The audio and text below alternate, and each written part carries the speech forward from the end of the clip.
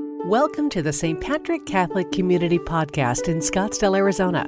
We are Christian disciples in mission. Hello, everyone. This is Father Eric Tejas, the pastor of St. Patrick's Catholic Community in Scottsdale, Arizona. No doubt these are very unique times, but I want to remind you that you and I are part of the family called the body of Christ, the people of God, the church. And the church for 2,000 years has experienced all types of turmoil, all types of challenges that come about. And it never ceased to be church. And it never ceased to do what God wanted to do, to serve one another, to love Him, and to offer God through the sacrificial giving and also through the Mass. We're glad that you're joining us here today. We sent the survey out on our email connection. Just in one day, we heard on the first day over 500 people. And the number one response of asking what need they would like to have us meet would be the videotaping of Sunday Mass. So we will be doing that as best we can in the coming weeks, and hopefully soon we'll be all gathered together. So we're honored to do this. We want to thank you for, again, joining us. And today will be the fourth Sunday of the Lenten season. Please stand. And Paul, our gathering song. Sing with us, even from home. Open the eyes of my heart. Open the eyes of my heart, Lord. Open the eyes of my heart. I want to see you. I want to see you. Open the eyes of my heart, Lord. Open the eyes of my heart. I want to see you. I want to see you. To see you high and lifted up, shining in the light of your glory. Pour out your power and love as we sing, holy, holy, holy. Open the eyes of my heart, Lord. Open the eyes of my heart. I want to see you. I want to see you. In the name of the Father, and of the Son, and of the Holy Spirit. The Lord be with you. And with your spirit. My friends, this part of the Mass isn't just only to ask God for forgiveness, but also it's to praise God for the gift of His unlimited mercy. And so in times that you and I are experiencing of the unknown, filled with anxiety and worry and fear, we come also not just to ask God for things, but to praise Him for forgiveness, for providence, for caring for us, and for the ability to love others. Let us call to mind the times that we need the grace of God to help us in these moments. Together, I confess to Almighty God and to you, my brothers and sisters, that I have greatly sinned in my thoughts and in my words, in what I have done and what I have failed to do, through my fault, through my most grievous fault. Therefore, I ask Blessed Mary, ever Virgin, all the angels and saints, and to you, my brothers and sisters, to pray for me to the Lord our God. May Almighty God have mercy on us, forgive us our sins, and bring us all to everlasting life. Amen.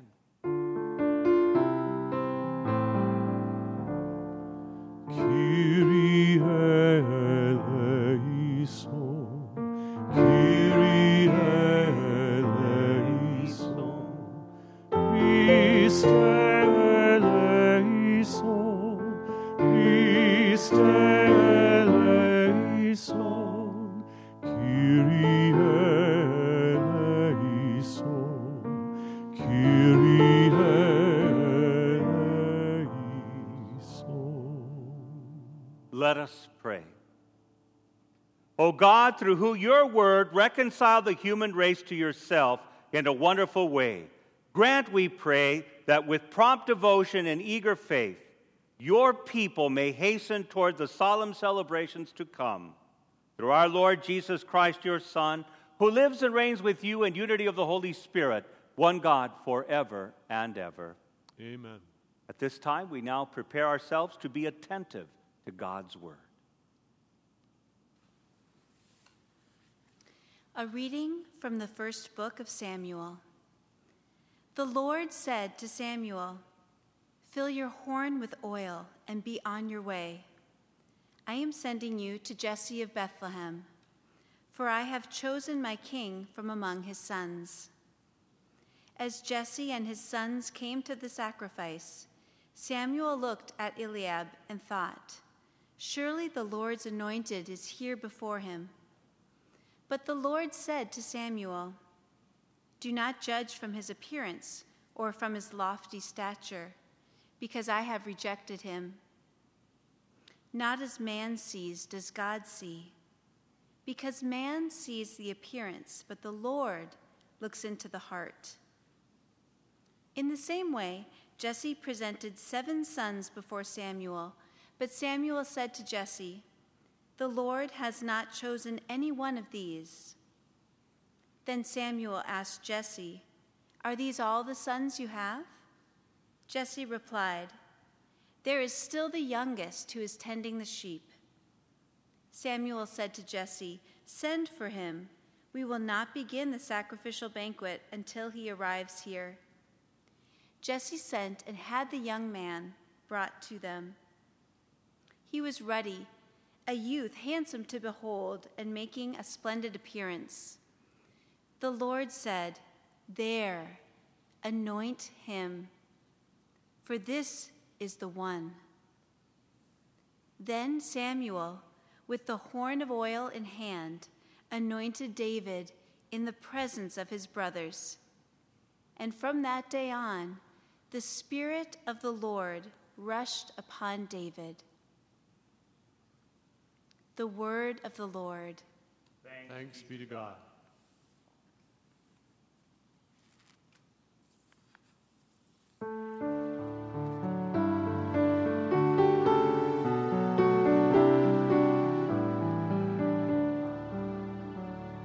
The Lord is my shepherd. There is nothing I shall want. The Lord is my shepherd. There is nothing I shall want. The Lord is my shepherd. I shall not want. In verdant pastures he gives me repose. Beside restful waters he leads me. He refreshes my soul. The Lord is my shepherd. There is nothing I shall want. He guides me in right paths for his name's sake. Even though I walk in the dark valley, I fear no evil, for you are at my side, with your rod and your staff that give me courage. The Lord is my shepherd, there is nothing I shall want. Only goodness and kindness follow me all the days of my life, and I shall dwell in the house of the Lord for years to come. The Lord is my shepherd, there is nothing I shall want. The Lord is my shepherd, there is nothing I shall want.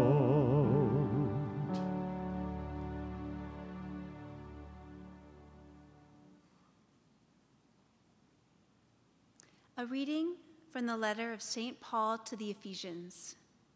Brothers and sisters, you were once in darkness, but now you are light in the Lord. Live as children of the light. for light produces every kind of goodness and righteousness and truth. Try to learn what is pleasing to the Lord. Take no part in the fruitless works of darkness. Rather, expose them. For it is shameful even to mention the things done by them in secret.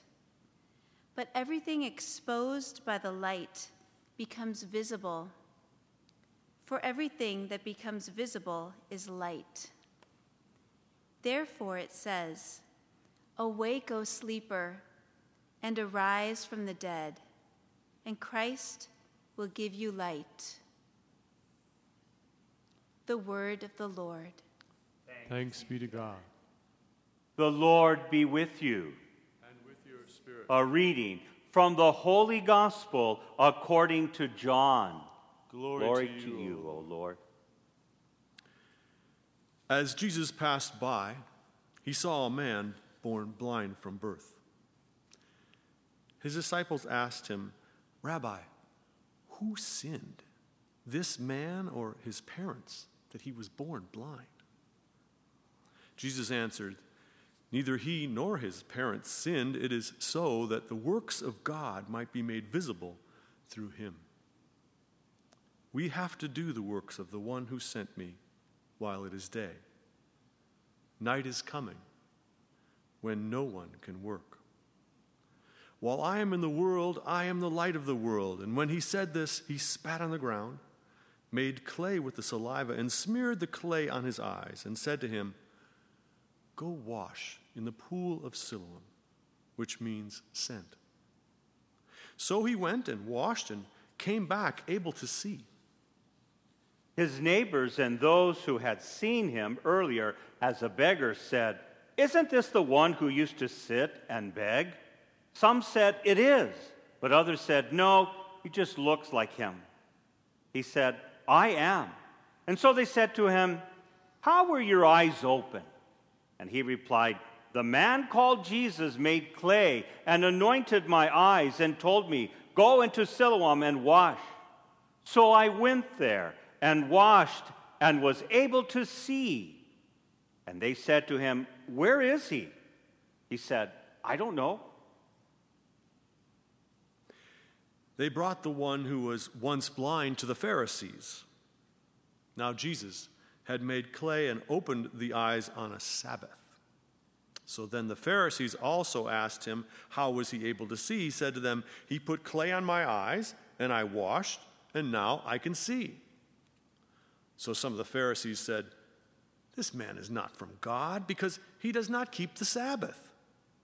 But others said, "How can a sinful man do such signs?" And there was a division among them. So they said to the blind man again, "What do you have to say about him, since he opened your eyes?" He said, "He is a prophet." Now the Jews did not believe that he had been blind and gained his sight until they summoned the parents, one of them who had gained his sight. They asked him, "Is this your son, who you say was born blind? How does he now see?" His parents answered and said, "We know that this is our son, and that he was born blind. We do not know how he sees now, nor we know who opened his eyes. Ask him, he's of age. He can speak for himself." His parents said this because they were afraid of the Jews, for the Jews had already agreed that if anyone acknowledged him as the Christ, he would be expelled from the synagogue. For this reason, his parents said, "He's of age, question him." So a second time they called the man who had been born blind and said to him, "Give God the praise. We know that this man is a sinner," he replied. "If he is a sinner, I do not know. One thing I do know is that I was born blind, and now I see." So they said to him, "What did he do to you? How did he open your eyes?" He answered them, I told you already, and you did not listen. Why do you want to hear it again? Do you want to become his disciples too?" They ridiculed him and said, "You're that man's disciple. We are disciples of Moses. We know that God spoke to Moses, but we do not know where this one is from." The man answered and said to them, "This is what is so amazing, that you do not know where he is from, yet he opened my eyes. We know that God does not listen to sinners, but if one is devout and does his will, he listens to him. It is unheard of that anyone ever opened the eyes of a person born blind. If this man were not from God, he would not be able to do anything." They answered and said to him, "You were born blind, totally in sin, and you're trying to teach us?" Then they threw him out. When Jesus heard that they had thrown him out, he found him, and he said, "Do you believe in the Son of Man?" He answered and said, "Who is he, sir, that I might believe in him?" Jesus said to him, "You have seen him. The one speaking with you is he." He said, "I do believe, Lord," and worshiped him. Then Jesus said, "I came into this world for judgment, so that those who do not see might see, and those who do see might become blind." Some of the Pharisees who were with him heard this and said to him, "Surely we are not also blind, are we?" Jesus said to them, "If you were blind, you would have no sin. But now you are saying, 'We see,' so your sin remains." The gospel of the Lord. Praise to you, Lord Jesus Christ.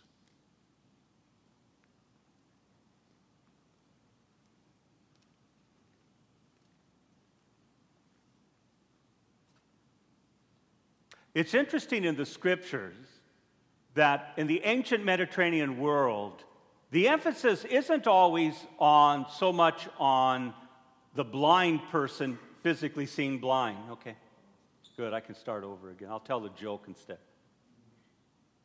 A rabbi and a priest walked into a bar. Huh?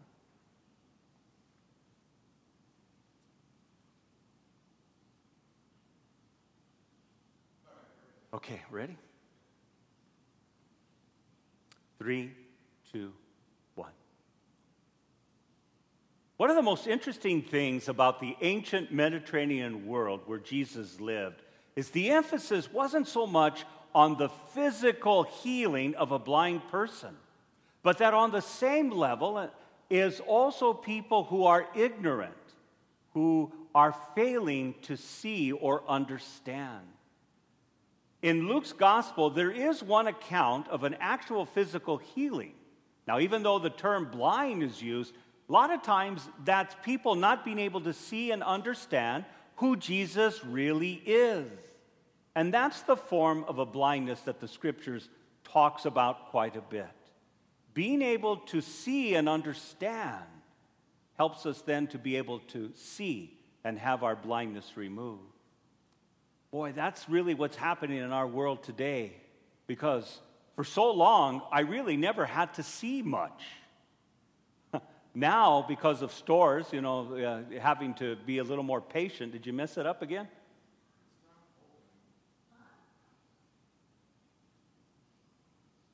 That's okay. We can do this in piecemeals.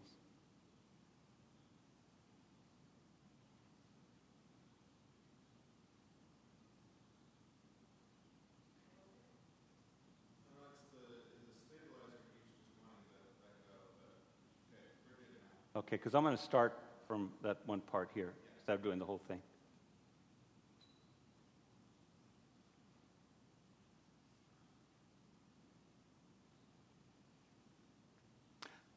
One of the things I'm realizing now about what our country and our world is going through right now is really how blind I've been about a lot of things. Going to the store now, we've got to take a little more time and items aren't available. And now what I'm noticing I'm doing this week is that I'm counting the amount of paper towels I use. How much shaving cream do I put on? Or what kind of food do I have for dinner? You know, I lived for so long of saying, I can go to the store anytime and get anything, and the shelves are full. So I would pour on extra food, or I'd use extra shaving cream, or I'd use a whole paper towel to be able to wipe down the counter and keep things clean. And now I'm a little more thoughtful. I said grace last night before meal, and I'm always thankful, but I'm busy. Thank you, God, because I know there's more tomorrow, because I just go to Safeway, and there it is. Show them the card, and I get food. And now, yesterday, for the first time, probably in a long time, I was really grateful that there's food, but also remembering not everyone has food around the world, and maybe even now in our own particular area. Boy, I was blind, because I lived in consumption, but there's plenty. And I could talk about poor people. I could talk about being, more considerate and being more grateful. And yeah, I can talk about that. I think all of us can. But when it's put in a position that this is happening, we begin to have our eyes open. And we begin to see and understand differently if we're open to that. One of the most difficult things right now for us is calling all people, including those in our country, to start making decisions and living for others. To know that there are consequences of not doing the loving thing. And the loving thing is what? Take care of your health. Not go out and live normally and be in denial. To know that there is a real concern that doctors and nurses and those in the medical field who are, and first responders, all people on the front line are risking a lot. And for us then to say, it doesn't affect me, it doesn't bother me, or I'm in denial, or whatever we want to say, really hurts the body of Christ. Because we live in blindness. You and I are part of a culture that we live for the here and now. And we want instant results. We want instant news. We want instant information. We want this problem to be solved right now. Let's get with it. And we're not very patient people. And that's blindness. A blindness that says, I don't see anything around other than my needs, my dreams, my wants, and my desires. One of the things I mentioned last week in the homily is that we know that technology is used to cause great division. You can walk in, maybe especially to young people, but that includes everyone, where they're just texting, even sitting right there. We can see that people don't always eat meals together. We can also see that people aren't always connected. And yet technology might be the thing that keeps us in the family. So we don't see and understand why things are happening right now. But let me tell you what I'm noticing, I'm seeing. First of all, I'm hearing from people, and I think it touches my own life, that people are either being forced or learning or relearning how to eat together as a family. Boy, that's going to be a challenge, huh? Everybody going off the way to practice and all, trying to make different meals, trying to go and probably never touching one another along the way in terms of gathering for meal. I think that might force us to learn how to be community again at table. Another thing is that I'm seeing families taking walks together now in a joyful way, even though this is a real stressful time and full of anxiety. I had the blessing, because I'm going to call it a blessing. For some people, it's not. I grew up in a small town. I grew up in a number of small towns in Arizona, and we lived differently. We didn't have a lot of money to go on vacations. We didn't have a lot of opportunities, but we never missed a meal. And we never lacked for housing and clothing and food and love. And yet, we learned to stay in the house with one another. We learned to eat meals together. We learned to care for one another. And part of the fruits is we're a family that still stays in touch. Doesn't mean we don't have challenges or we don't have conflict or disagreements. It just simply means that we learn to slow down and we learn to appreciate. That's what I'm learning, and I hope that you're going to be open to that. The people who are in today's gospel who are blind, who do not see Christ, even doing things in front of them, they think they see, but they don't. And even Jesus challenges them on it. So, do you see and understand during what we are going through in our country? Do you see the possibilities that God's teaching us? That God is with us? That out of it will be a greater good? I have to be honest with you. We're all going to struggle in different ways, so I don't mean any judgment or mocking people. But here's what some people are struggling in the church. And that's not everyone, thank goodness. They can't imagine church having to change. The structures that we're used to, the way we do Mass, the way we operate has to be the same. And so the first thing is, how do we raise money? How do we keep this going? And those things can be important. But you know what's most important? People want to know that they're loved by God. Isn't that the first mission of church?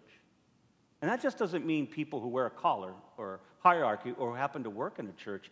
It's every Christian. To check on one another. To not hoard, but to share. And to help people come to see that God is with us and guiding us and teaching you things. Probably one of the biggest things we're going to learn in the future, no matter what happens, we're going to have to relearn how to be church. Anytime change coming, people are going to be kicking and screaming because they don't want to go down a path.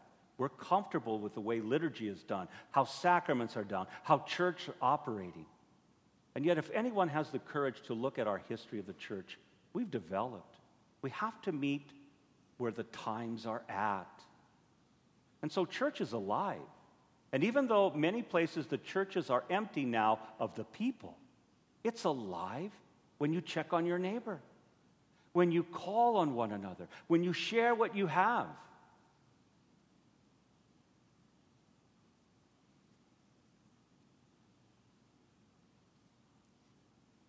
I'm almost done. I know.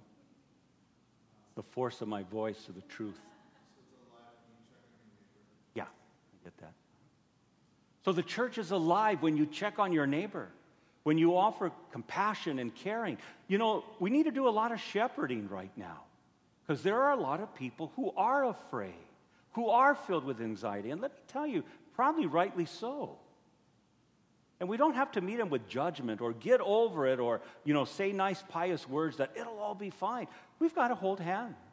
And that requires a lot of patience, but also a lot of love. Something that the church does best, meaning you and me, the people of God. So, what are we supposed to see and understand? We don't know yet. But begin to look. Families eating together. Technology being used to keep us close to one another, families walking together, people checking in on one another, people probably forced to be home and maybe look at Scripture, reflect, look in God. We can't be blind. God is offering us in this moment, our world and country's going through, to see and understand.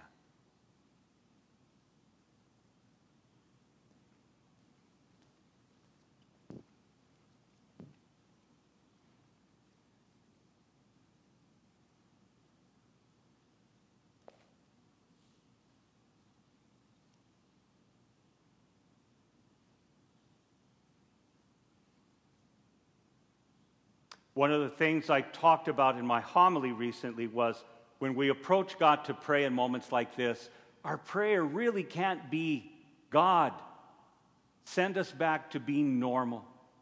Send things back the way we were comfortable with and used to. That's not prayer. I don't think God really answers those kind of prayers. But God is saying, no matter what happens, I'm going to guide you through, and I will be with you. And so now let us offer our prayers to the Lord, asking Him to know that it isn't just about fixing our current problems, but to guide us and lead us to a new way of life.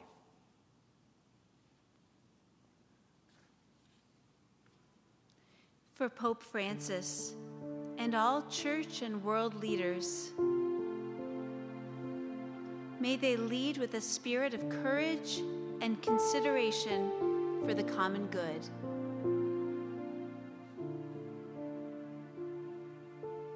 Lord, in your mercy, hear our prayer. For people around the world, may we wake from a slumber of selfishness to this time of need and use it as an opportunity to increase our dependence on God and actively provide for the needs of others. Lord, in your mercy, hear our prayer. For those experiencing loneliness, may the light of faith shine brightly through the comfort and compassion of the broader community. Lord, in your mercy, hear our prayer. For healthcare workers and first responders, may they be guarded from harm and revitalized in the Holy Spirit.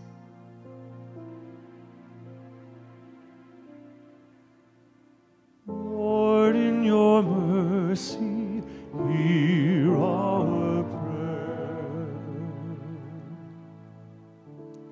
For those preparing to enter our Catholic faith, may they experience deep love for God and for others. Lord, in your mercy, hear our prayer.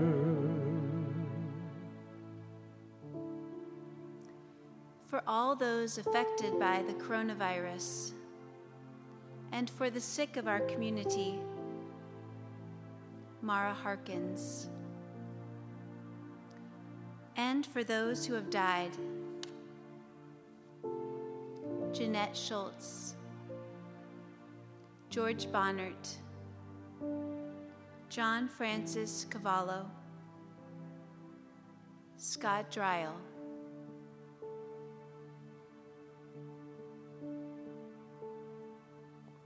Lord, in your mercy, hear our prayer.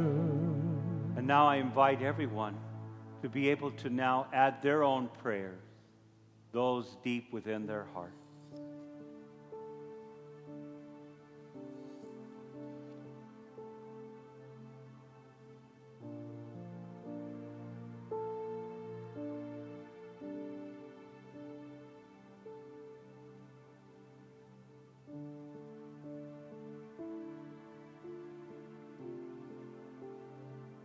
Lord, not only the petitions spoken out loud, but all petitions deep within the hearts of people who are praying to you now. Answer our request always according to your compassionate way. We make this prayer through Christ our Lord. Amen. Thank you for listening to the St. Patrick Catholic Community Homily Podcast. We are Christian disciples in mission,